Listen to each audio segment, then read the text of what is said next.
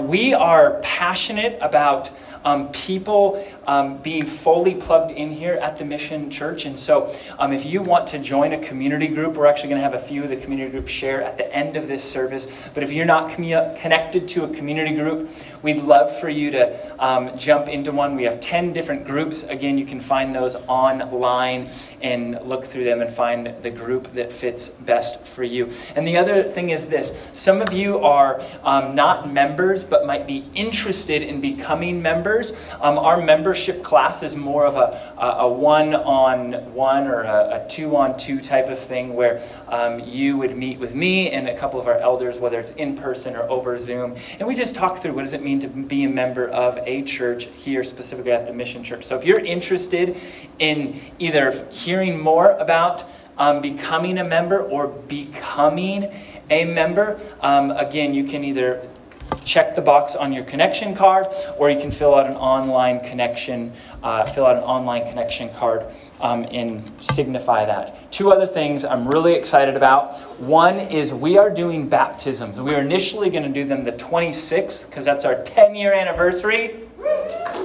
But I was just told recently by the church that is so graciously letting us meet here that it takes a few days for the pool to warm up, which those who are getting in the pool probably really appreciate. And so they're not able to do that weekend. So we're going to be moving baptisms to the beginning of October. October 3rd is a Sunday. So whether you or if you have kids that are in that season that are talking about being baptized, we'd love to walk through that with you. In fact, after the message, I'm going to go and talk with the older kids about just what baptism means. And so if you're a parent of older kids, you might have a conversation on the way home about baptisms. So one last thing, we had our special offering the last Sunday in August, really all August you could give. And the special offering was going towards our local mission efforts of Olive Crest and Vision House. And then a good portion of it, 70% of the special offering goes towards Impact a Life. They're doing incredible things. Maybe one of the things that they're most excited about, or at least I'm most excited about, is they are in the process of building a school for it'd be about middle school ages. So they don't offer school for that age, and so it's a Christian school, and so they're in the process of building that. And so part of these funds will go towards that. So I wanted to announce to you guys what the special offering total is or was that came out of it. Now, give me a good old-fashioned drum roll, please. Da-da-da-da-da. All right, so praise God. We saw $24,560.25. Isn't that amazing?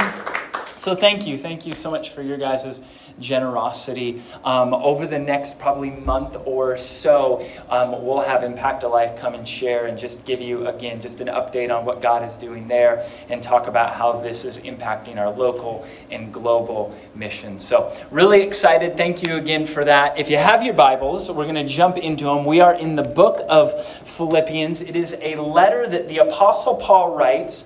We're going to be looking at verses 6 through 11, and this book resonates with me personally tremendously for a couple of reasons. One, Paul planted this church. Paul started this church.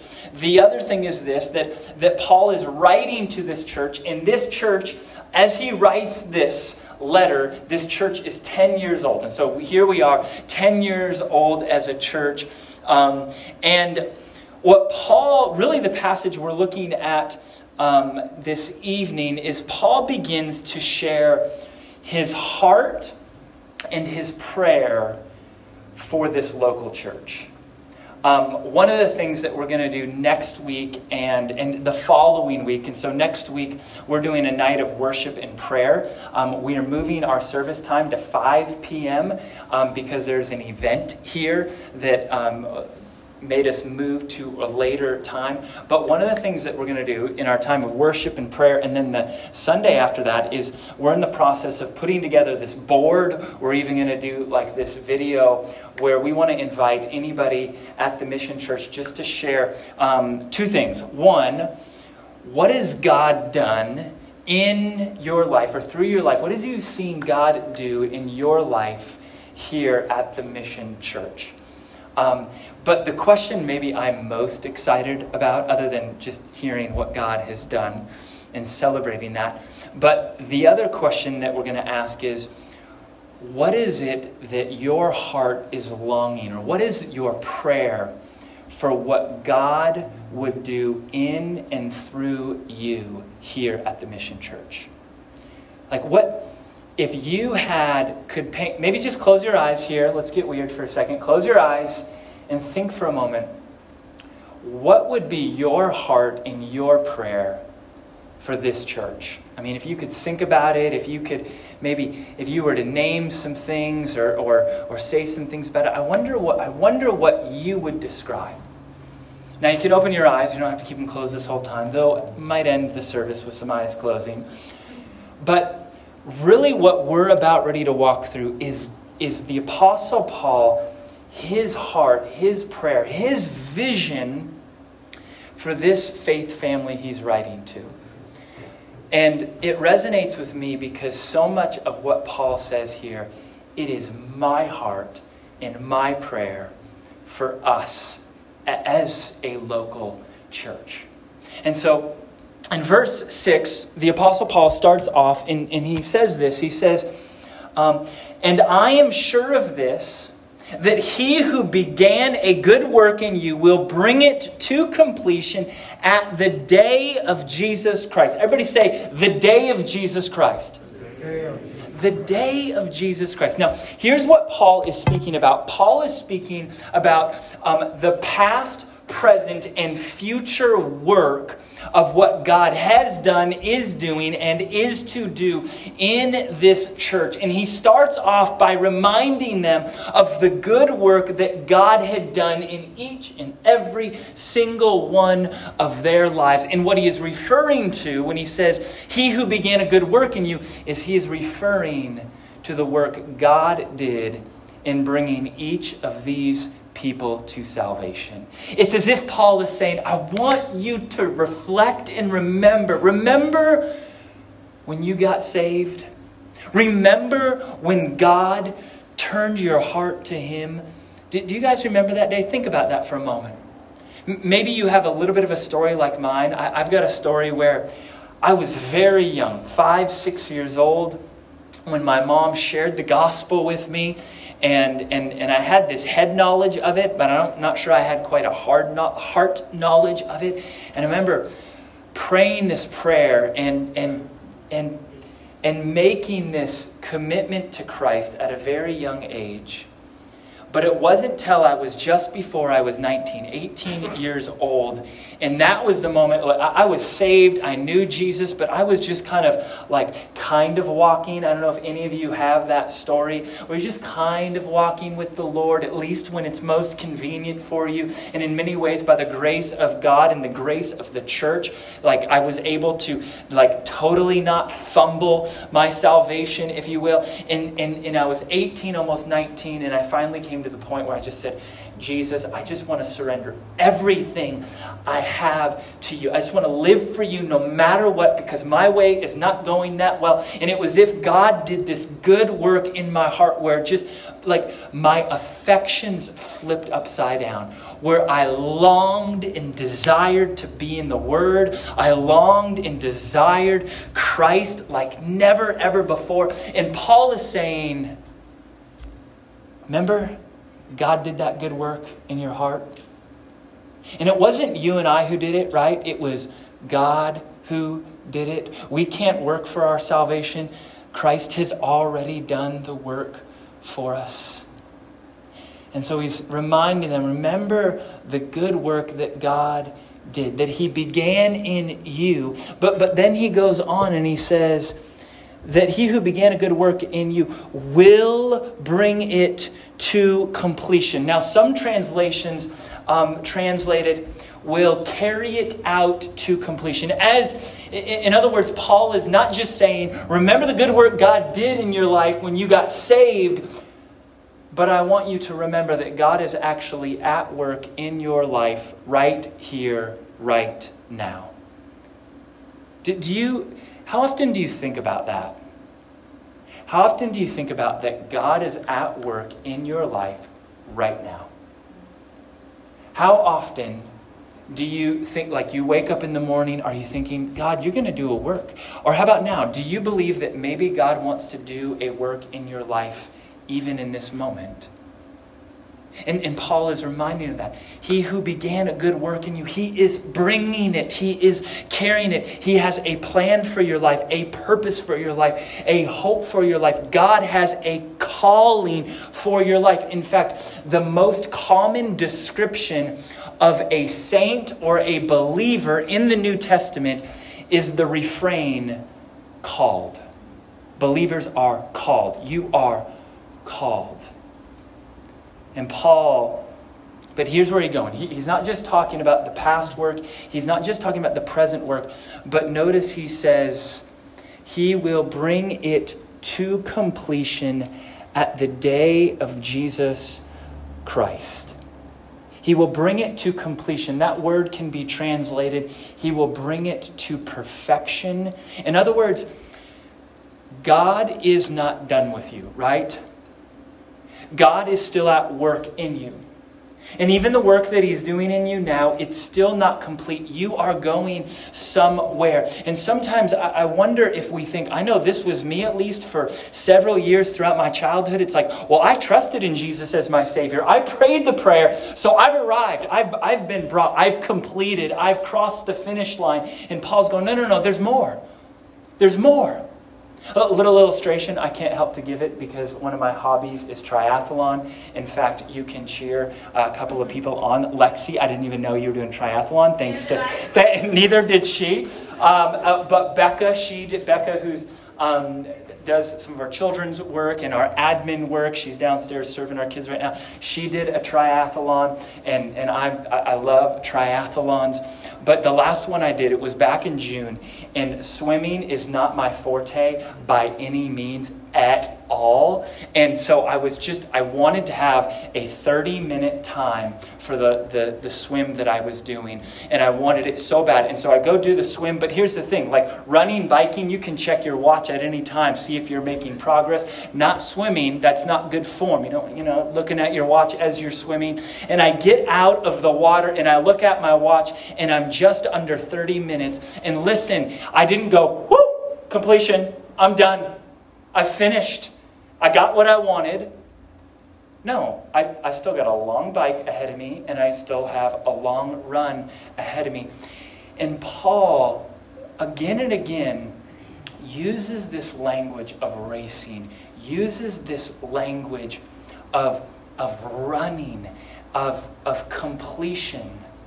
That listen, God is seeking to bring you to the finish line. You're not just done with the swim. You're not just done by, I trusted in Jesus, that's it. There's more to do. And he says specifically that he who began a good work in you will bring it to completion to the day of Jesus Christ. This is the finish line. Now, what is the day of Jesus Christ? What does Paul mean by the day of Jesus Christ? He's going to make reference to the day of Jesus Christ in verse 11.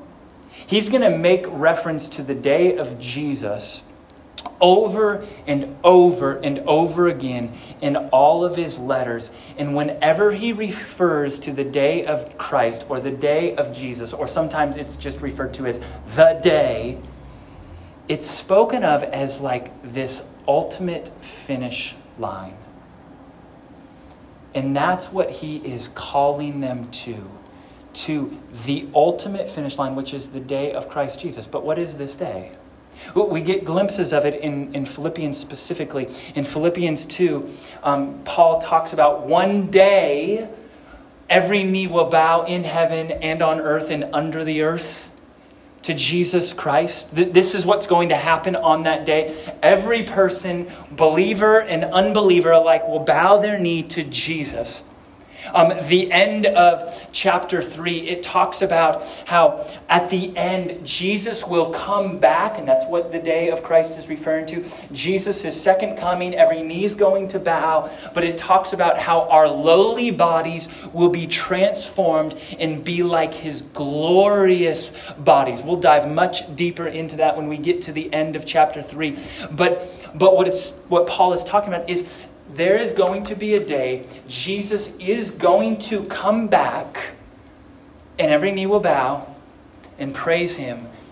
But our bodies, which there's some young people here and your body's working well enough. I don't know about some of you, my knees are starting to hurt, or you get sick, or maybe some of you have parents and they're struggling with their health.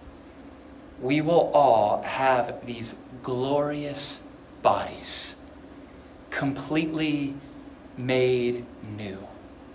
And in Revelation 21, we are given this picture where Jesus says, I will make a new heaven and I will make a new earth. By the way, when Jesus comes back and the day of Christ happens, we all don't just go to heaven and live up in heaven. Revelation 21 says, no. Jesus is coming here and he is making a new heaven and a new earth in which we dwell upon, and there's no tears, there's no fear, there's no sin, there's no sickness. Everything is made new, and that's where we live for eternity. And Paul's going, that's the finish line, that day. But one other thing that Paul talks about when it comes to the day of Christ Jesus is in Romans and in 2 Corinthians, he talks about the judgment seat of Christ. That one of the things that will happen on the day of Christ Jesus is we will all stand before Jesus. Look at 2 Corinthians 5:10 with me. This is a verse worth memorizing. He says, for we must all appear before the judgment seat of Christ. Now he says, we must all. Who's the we that Paul is talking to? In the church in Corinth here, is he speaking to unbelievers or believers? Say it with me. Believers. So when you read Revelation 20, there's the judgment of the great white throne. And it talks about, like Hades and hell and the fire and peoples whose names are not written in the book of life. And it's this final white throne judgment where those who have rejected Christ and said, I want nothing to do with Jesus, will get exactly what they have asked for. They will have nothing to do with Jesus. And Jesus says, okay, your name is not written in the book of life. Your sins were not covered. You rejected the free gift of salvation. Okay, you will get what you want. You will spend eternity apart from me. When Paul is talking about the judgment seat of Christ, he's not talking about that judgment seat. So we shouldn't read about the judgment seat of Christ and go, uh-oh, I'm nervous. The judgment seat of Christ are those who are in Christ. For those whose sins are forgiven, for those whose righteousness has been imputed to them, given to them because they've trusted in Christ. Look at the rest of this verse. It says, before the judgment seat of Christ, so that each may receive, as if it's a reward. This is reward language, that each will receive what is due, what he has done in the body, that is the flesh, whether good or evil. Now that Greek word for evil is a little tricky. The NIV translates it bad. The idea here is not like evil as in terms of like Satan or the devil, as much as it's worthless. That at the day of Christ Jesus will make all things new. Our lowly bodies will turn into glorious bodies. We will have these resurrected bodies that will be like Christ. And then we will stand before Jesus. In the language it says here is we will each stand before Christ and receive. We will receive what is due, whether good or worthless. And the Apostle Paul is reminding this church, this is the finish line worth living for. Live for the finish line in which you will stand before Jesus. And what you've done, Christ will reward. It's not wasted. May we be reminded that Paul is in prison. Or may we be reminded of people like John the Baptist. Remember John the Baptist? He's like my age, or younger than my age, and he's beheaded in prison. You ever read that story and go, that's messed up? Like, just like that, boom, head chopped off. Because Herod's stepdaughter danced for him promiscuously and was so pleased, not a good pleased, by the way. And she said, you know what I want? I want John the Baptist. I want his head on a platter. Do you ever read that story and just go, what? And Paul is saying, that was not wasted. That moment of faithfulness, that moment of sacrifice, not wasted one bit. John the Baptist will stand before Jesus and receive what is due him. That good. And listen, some of us suffer a lot more than others. You ever notice that? Some of us suffer for Christ way more than others. I was just talking with, on Thursday morning, the guys group that I meet with, and he was telling me that I think it was an article he was reading, but he was talking about a church in Afghanistan, an underground church in Afghanistan. With everything that's going on, they realized we are going to be hunted and maybe killed. And the children in this house church, just imagine this, those of you with kids, the children in this house church came to their parents and said, we know what could happen, and we will not deny Christ. Taliban came, killed everybody in the church. And Paul is saying, that's not the finish line. The day you stand before Jesus, that's the finish line. And all of that is worth it. And it made me think, here's the question I've been pondering all week long. What finish lines am I living for? What finish lines are you living for? Because if I can be honest, moment to be honest, feel free to judge me. You can forgive me, though. You're required to. I have it in my heart like, Lord, if we just grow to this much, then we've reached the finish line. God, if we just plant another church, then we've reached the finish line. God, if we just see these many baptisms or these many salvations, then we've reached the finish line. I don't know what your finish line is. Maybe it's if I just have this job, or if I just move up to this level in the company, or if we just save this much for retirement, or if we just move into this kind of house, or if we just get our kids to this place, or if we just have this kind of lifestyle, or if we just have, think about it. What finish lines are you living for? And Paul is saying there's one finish line. There's one finish line that matters. And it's the one in which we stand before Christ and give an account to our life. This doesn't mean that we get rid of every hobby. Well, that's, God's not going to care anything about, what place I took in a triathlon, which might be a good thing because, you're not going to finish that well anyways if you're someone like me.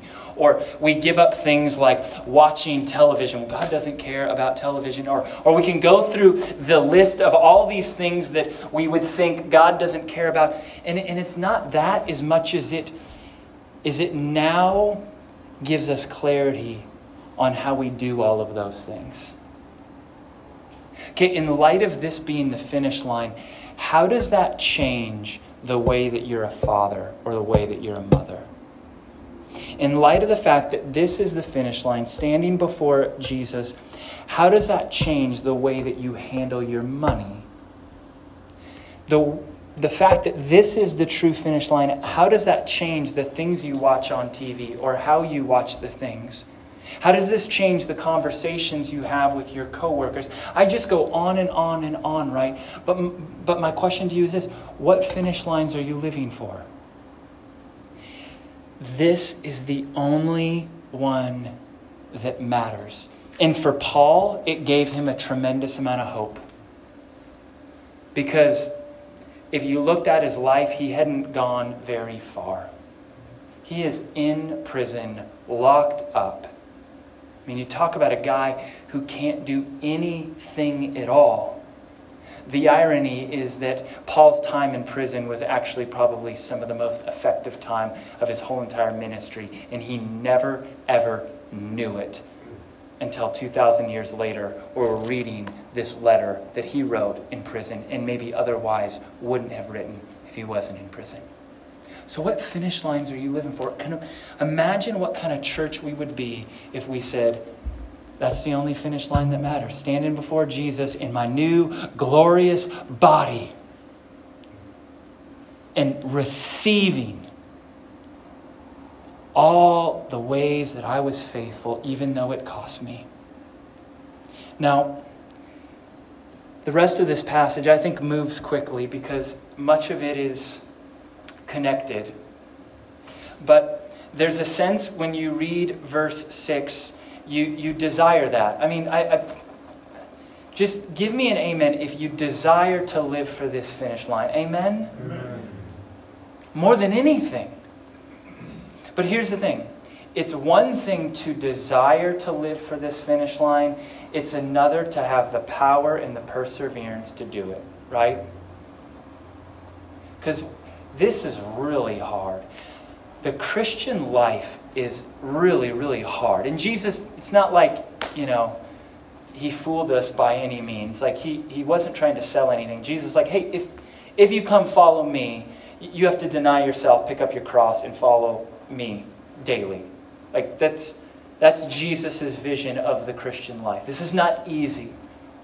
But the rest of this passage, I think, gives us a glimpse of how we have the power and how we have the perseverance to do this, to live for this finish line. He says, "It is right for me to feel this way about you all because I hold you in my heart. For you are all partakers with me of grace, both in my imprisonment and in the defense and confirmation of the gospel. For God is my witness, how I yearn for you all with the affection of Christ Jesus." There's 3 short things I want to point out. First is he, for the first time, makes a note of his imprisonment in this letter. Like I said, Paul has been in prison for 4 years for preaching the gospel. And he's in prison. It's worth noting that Paul had been in prison before this, and God miraculously delivered him out of prison. But what I want you to see is Paul has been in prison for 4 years. He'd been delivered from prison before, and yet you don't hear Paul once whining or complaining. You never hear him once getting cynical. Never once he's like, well, if this is the plan that God has for my life, if this is the work that God has for my life to sit in this prison, then what kind of God am I worshiping? You never hear any bit of that cynicism, nor do you hear a sense of fear or even discouragement. Rather, this book is filled with more references to joy than any of the other books that he reads. 16 times he uses the word joy, joy, joy, rejoice, rejoice. I mean, he is this happy, happy Christian. How did he get that way? Well, one, he knew the finish line he was living for. He knew that God was using it for good. But it wasn't just that.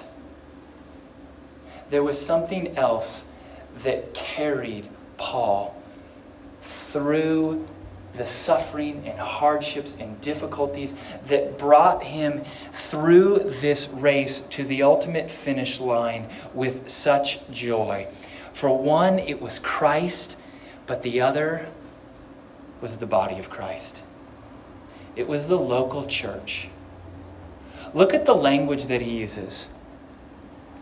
How I yearn for you all with the affection of Christ Jesus. I want you to try this on for size. After church, I want you to go, guys especially, go to another guy and say, I long for you. I long for you with the affection of Christ Jesus. I know you're not going to do that, though I dare. You can do it to me. But does that not strike you? Who says that?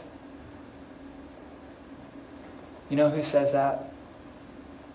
Someone who understood he could not fight this battle on his own. Someone who knew he could not finish this race alone. Somebody who knew that one day he was going to stand before Jesus, and it was really hard to get there. I remember one of the triathlons I did a year and a half, 2 years ago now, and the race finished with a 13-mile run. So I just got done doing 58 miles of biking. And if you're like, wow, that's a lot. It felt like a lot. And it was 90 degrees out. And I go on the run. And the first 6 miles go okay. And then for the next 6 miles, I'm trying my best to just keep things down. I am just sick. I'm walking. I'm jogging. I'm walking. And it's so discouraging. At certain points, I'm verbally saying out loud, why am I even doing this? And some of you are going, yeah, really, why would you do that? It's weird. I can't explain it. You have to do one yourself. But I get to the last mile and my muscles are just, they can't go. And this guy passes me. I'm like,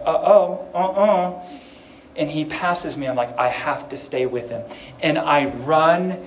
And I'm doing everything just to stay on this guy's heels. It's as if like there's a rope tied around his waist and I'm hanging on. And it's like he's pulling me. And we get to the finish line and we're both gassed. And I said to him, like, you would think I'd be mad. Be like, instead of taking 100th place, I took 101th place. It's not like I'm even close to podium or anything like that. I'm not mad at him. I'm like, buddy, I want to tell you that if it wasn't for you, I'd still be back there. And he looked at me and said, if it wasn't for you, I'd still be back there.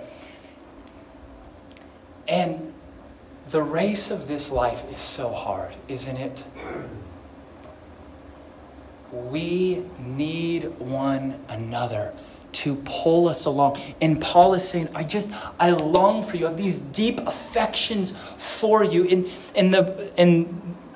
Before this, he says, you are partakers with me of this grace. And he's talking about the grace of the gospel. And when he's talking about this affection he has for them, he's talking about the nature of the affection and also the depth of the affection. When he says the affection of Christ Jesus. And what he's saying is, my affection for you, it's not based upon some shared hobby we have.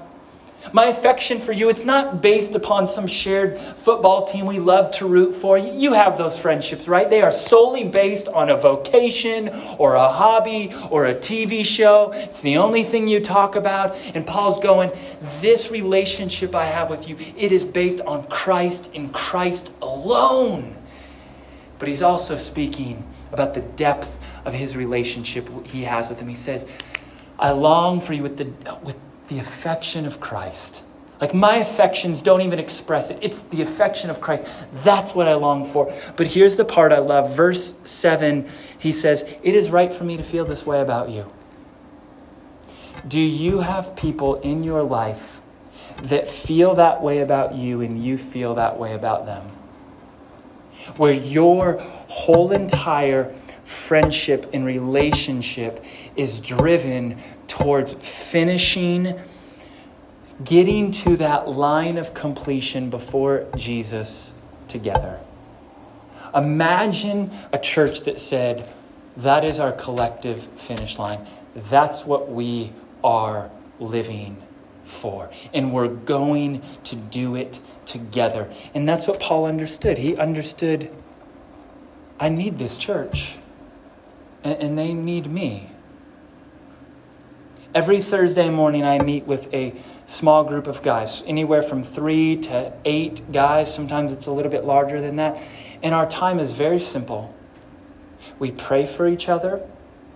We open up Scripture and read a very short passage and just talk about how the Holy Spirit is using that passage and what God is teaching us in our lives.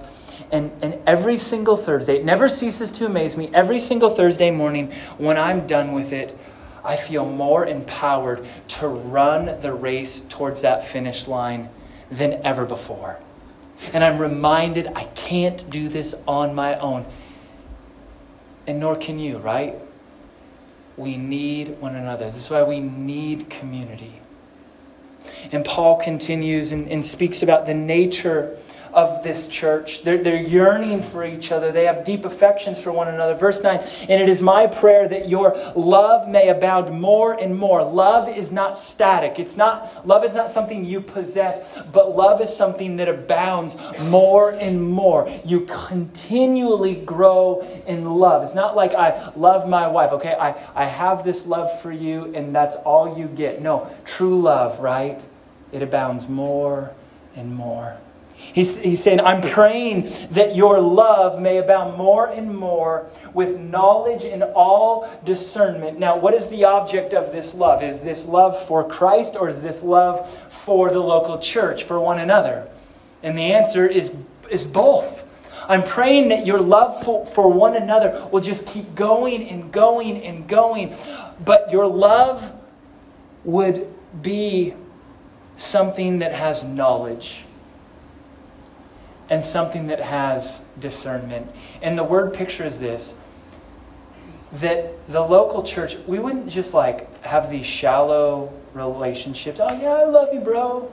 I love you. And we just talk about how our day is or how our work is. That we would truly know each other. That we would be so vulnerable with one another that we could discern and have insight of what's going on in each other's life. I know I need that. I need people to say, Zach, how are you really doing? How's your soul? Is there any sin in your life that you need to repent of? That's the kind of abounding love I need. And Paul's going, that's my prayer for you. That's my prayer for our church. And he says, so this is what will happen if you have this, so that you may approve what is excellent. And this Greek word for excellent, it lends itself towards a translation of not just what's good, but what's great. Not just what's better, but what's best. That when we have a community that has deep affection for one another, that is living for this finish line of standing before Christ, who loves each other with all knowledge and discernment, what ends up happening is our lives produce things that are excellent, not mediocre. And he concludes and says, and so be pure and blameless for the day of Christ. There it is again. Filled with the fruit of righteousness that comes through Jesus Christ, to the glory and praise of God. And he cast this vision of one day you're going to stand before Jesus, pure, blameless. But my prayer is that when you stand before Jesus, you'd be filled with fruit. The fruit of Christ. Not fruit that we can manufacture our own, but only fruit that Christ brings when we abide in Him. The fruit maybe Paul is referring to is the fruit of the Spirit: love, joy, peace, patience, kindness, goodness, faithfulness, gentleness, self-control. But let's end this way. Close your eyes for a moment. There will be no day more glorious than when you stand before Jesus in your new, glorious, resurrected body.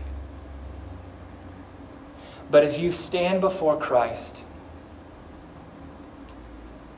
what fruit will you be bearing? What fruit of righteousness will you be bearing? That you have grown in your time in the body. You know, that's what I love about this analogy of the fruit is for a tree to be truly fruitful, it takes a few decades. But I want you to just think about that. If you were to stand before Jesus today, what kind of fruit would you be bearing before him?